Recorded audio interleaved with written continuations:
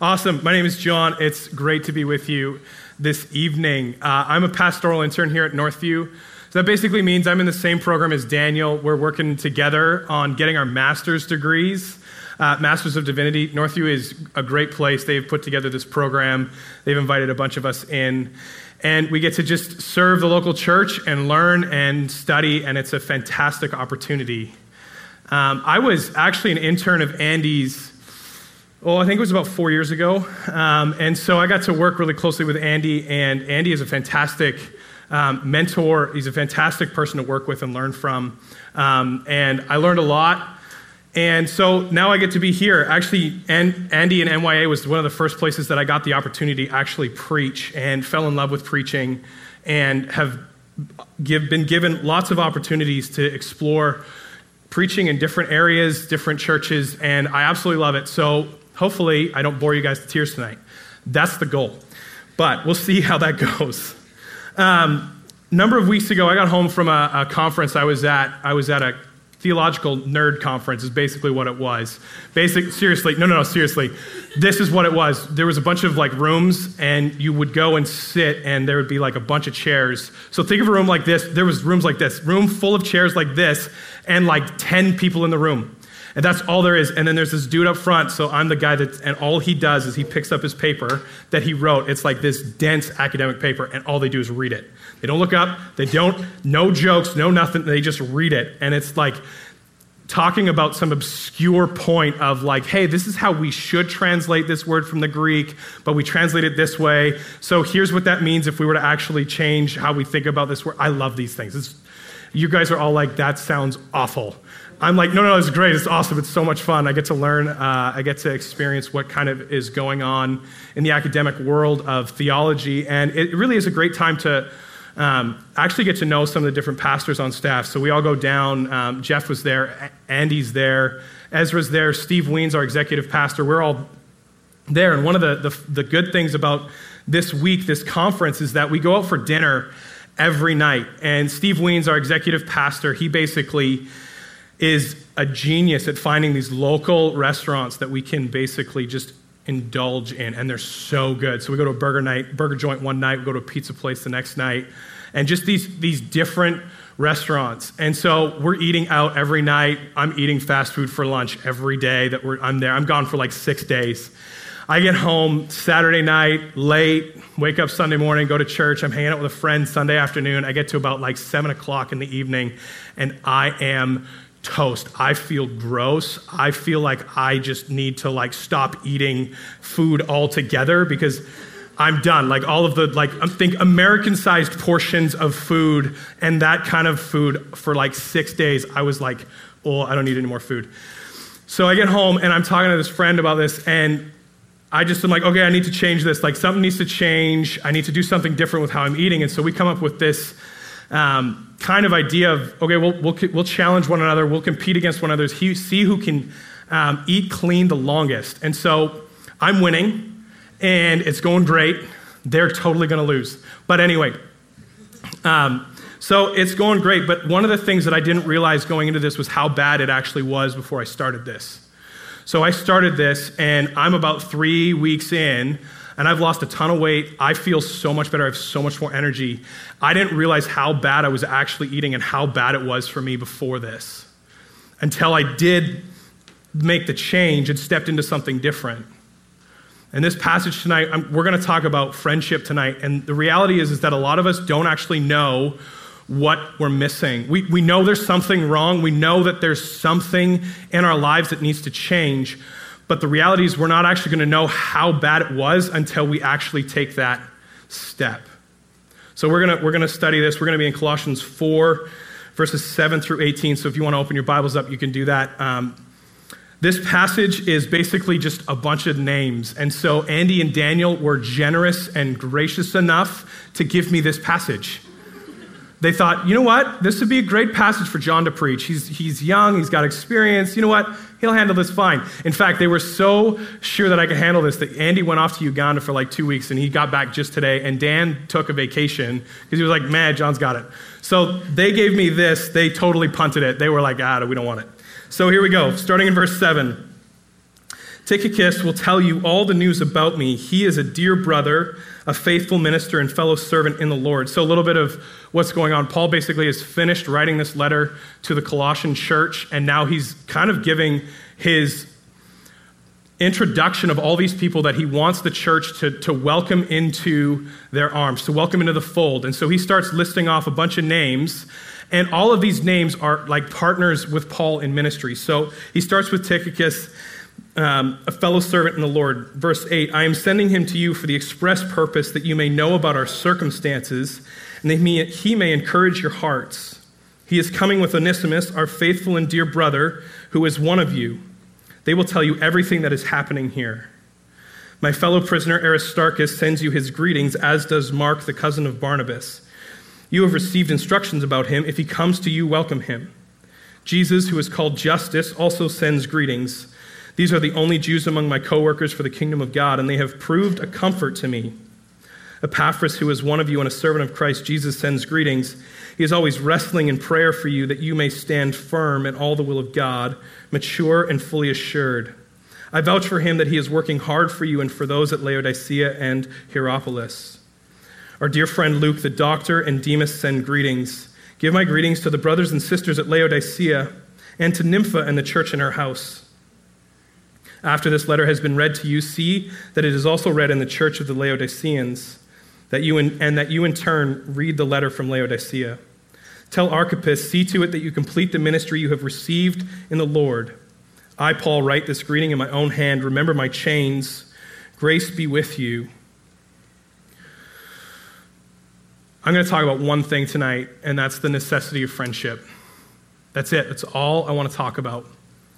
This is Paul's list of friends and ministry partners that he is trying to commend to the church in Colossae. And in these 11 verses, he names 10 people. The only other book where he names more people is Romans. But he's naming 10 people. I'm just going to go through it. I'm just going to point out some of these things about these people. Tychicus is basically Paul's personal letter carrier. So Tychicus is taking this letter to the church in Colossae, and he's going with Paul's blessing, but he's also the one who carries the church, or the letter to the church in Ephesus. He's a trusted friend of Paul.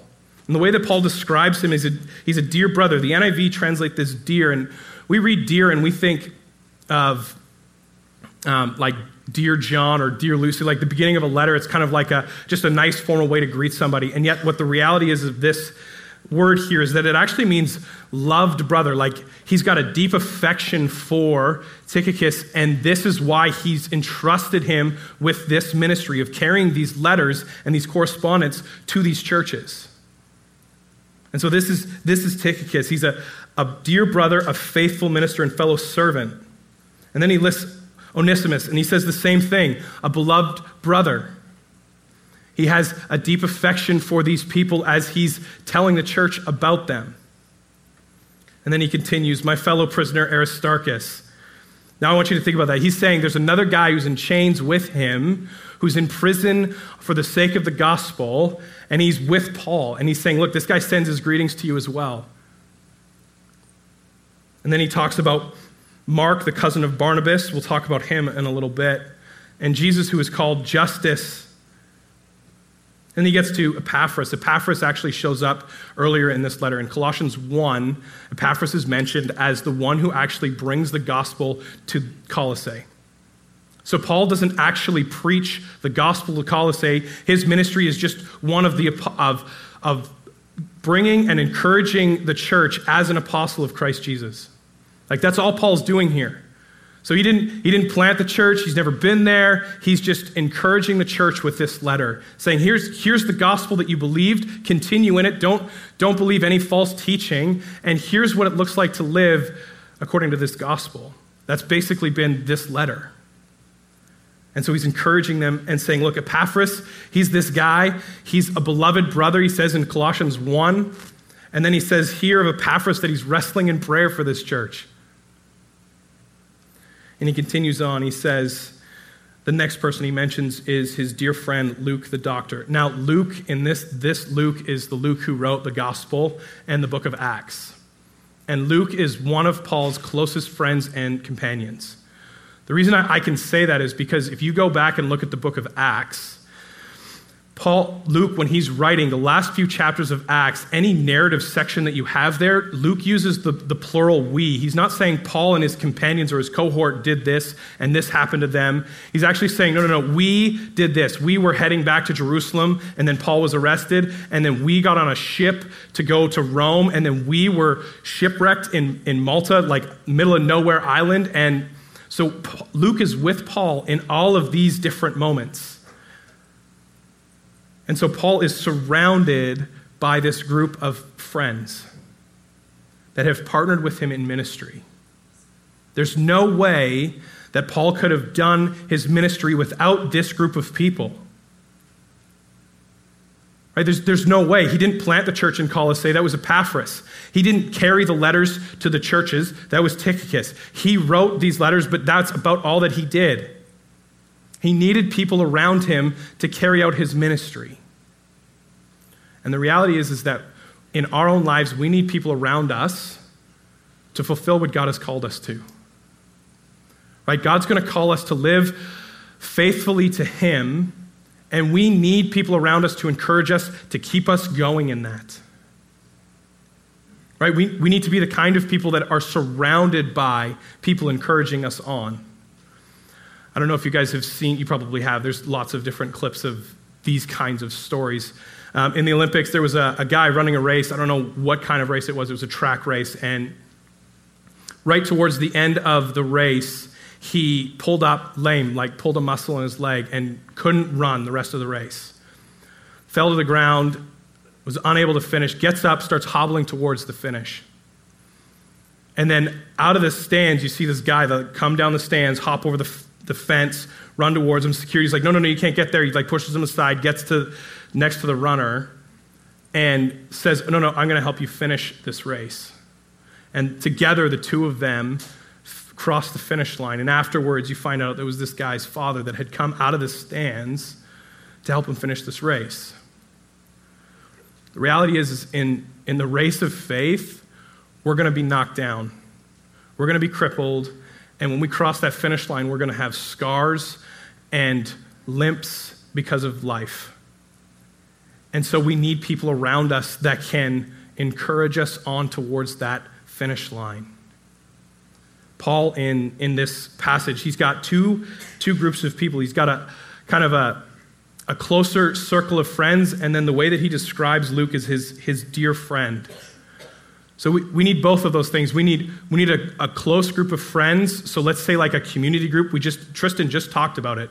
Community groups are this place where you can have that group of friends where you guys are doing life together and you guys are encouraging one another and you're able to love on people when things are going sideways, and they can encourage you when things are going sideways in your own life. A community group is a great place for this. But the reality is we also need deep friendships with people. And that's going to be a handful of people throughout your life. You have a capacity for about like 1 to maybe 3 of these at a time. And these are the kinds of people that are going to really help you get through life. And the reality is that some of us do have friends like this, and a lot of us don't. A lot of us don't have these kinds of deep friendships, and we long for them. Right? There's a reason why shows like Cheers and Seinfeld and Friends, sorry, I said Cheers. That's even before my time, so most of you won't know what that is. Some of you don't even know what Seinfeld is.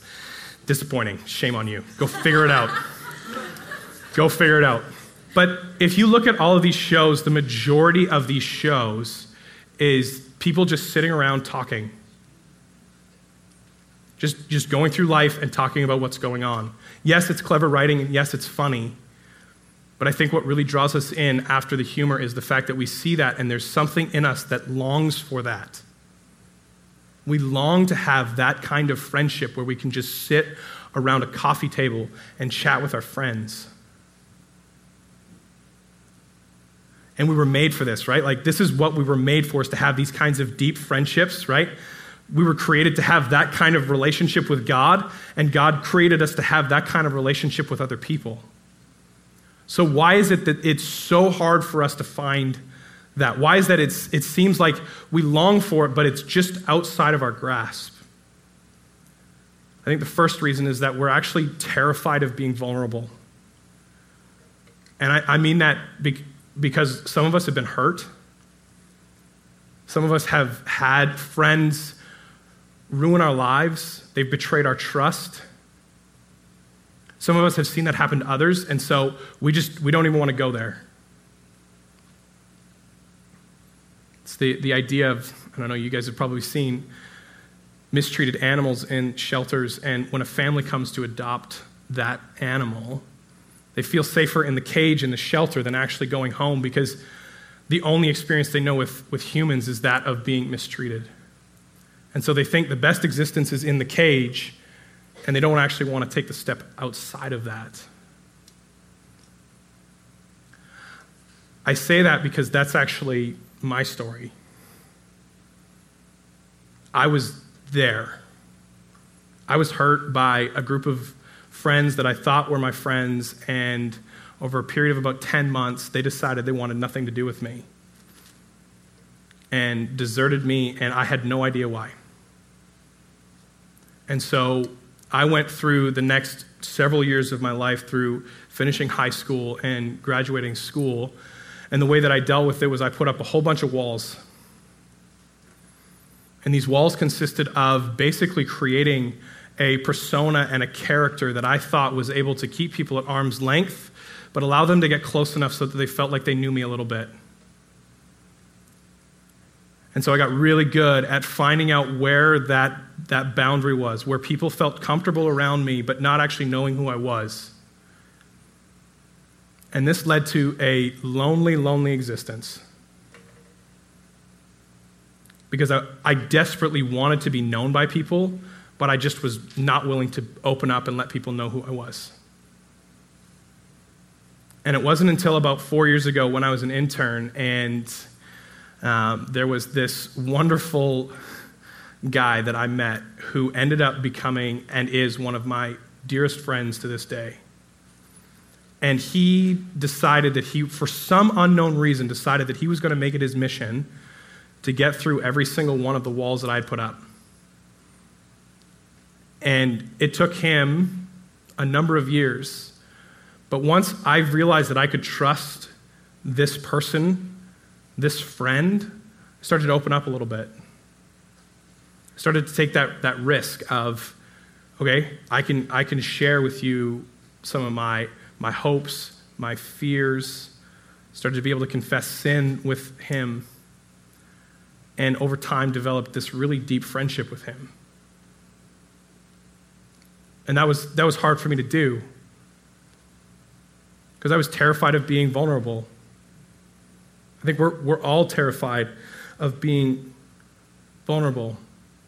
So I think that's the first reason why these kinds of friendships are hard to find. The second reason is that we live in an age that's dominated by social media.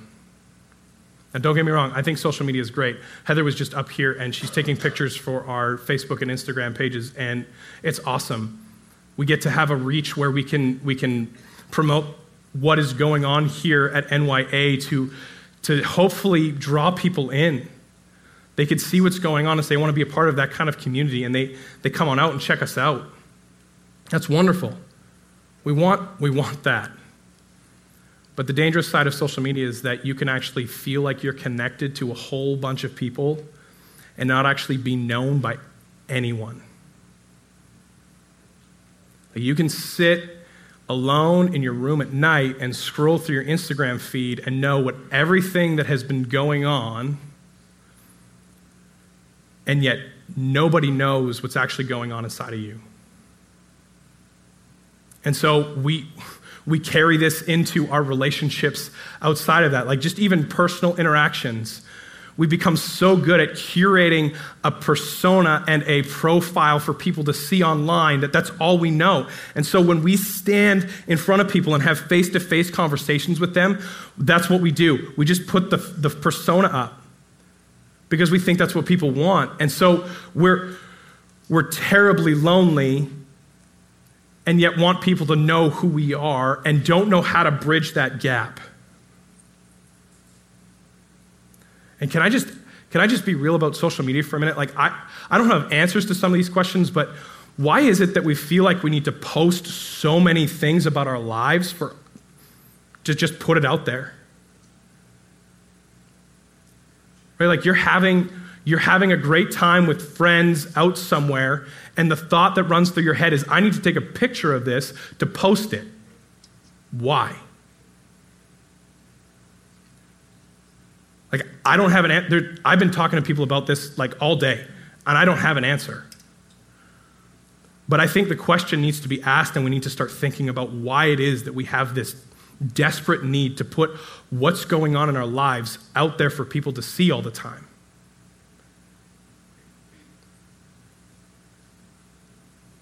So social media allows us to feel connected, and yet we're desperately alone because nobody knows us. So what do we do in those moments? Like, okay, so that's great. Like, those are the problems. What's the solution? Where do we go from here then? Well, the first step is that you actually have to take a little bit of a risk. Like, if you're going to be open and vulnerable with somebody, that's risk-taking, because you're entrusting a little bit of yourself with somebody, not knowing how it's going to end. Now, I want you to imagine, like, don't do this with just anybody. Like, don't just throw it out there. Don't throw caution to the wind. Like, you could take calculated risks. Like, imagine you're walking around Mill Lake and you find a duffel bag full of $100,000 worth of money. It's Abbotsford. It could happen. Like, this could happen. And you would pick it up and run to the car because you would not want somebody to come back and be like, that's my bag. And you're like, no, it's not. Yeah, exactly. So, but you get this bag, someone sees you carrying with it, it's heavy because there's $100,000 in the bag, and you're like, hey, can I give you a hand with that? They don't know what's in the bag, they just want you to they want to help you out to your car. And you think to yourself, I don't know this person, this is a stranger to me, there's no way I'm letting them help me carry my $100,000. But you go to the bank the next day, and there's another stranger that walks up to you, the bank manager's like, oh, you got $100,000? That's great. Like, what do you want to do with it? And so you're like, I don't know, tell me. So the bank manager gives you a whole bunch of ideas of like what you can do with your money. And you entrust your money to this bank manager. You don't know that person. That's a stranger to you, in the same way that the person that offered to help you at Mill Lake was a stranger. And yet you're willing to offer and give your money to the bank manager because there's some kind of trust there. But you don't have any guarantees that he's not going to like scam you out of your money. Like, that's a very real possibility. So we take calculated risks when we're doing these things, when we're opening up to people. We don't just, the next person we meet, we're like, oh my goodness, here's my life. That's not wise. But we take calculated risks with these things. So we need to be the kinds of people that are taking these kinds of risks. See, we can take these risks because ultimately we know that God is in control. Right? I was reading some articles on loneliness, and they were giving solutions for how we can deal with the fact that we're lonely and we're desperately lonely. And they were trying to offer solutions and try to like give ideas, and not one of them mentioned taking risks in opening yourself up. And I think the reason they did that is because risk-taking is something that we don't do very often. And the reality is when you open yourself up, that's all you're doing is taking a risk. But we can trust God, and that's why we can take a risk. Right? Like if our identity is solid in who God is, and we are dependent on him for everything, and we know that our identity is wrapped up in him and who he says about us, we could start to open up. Because if somebody sins against us and hurts us, we know that we're going to be okay because we're found in God. Right? Like, if we try to do this apart from God, like if we're going to try to open up to people and put all of our hope in them, it's not going to go well. Guaranteed people are going to hurt you. Like, that's a guarantee in this life.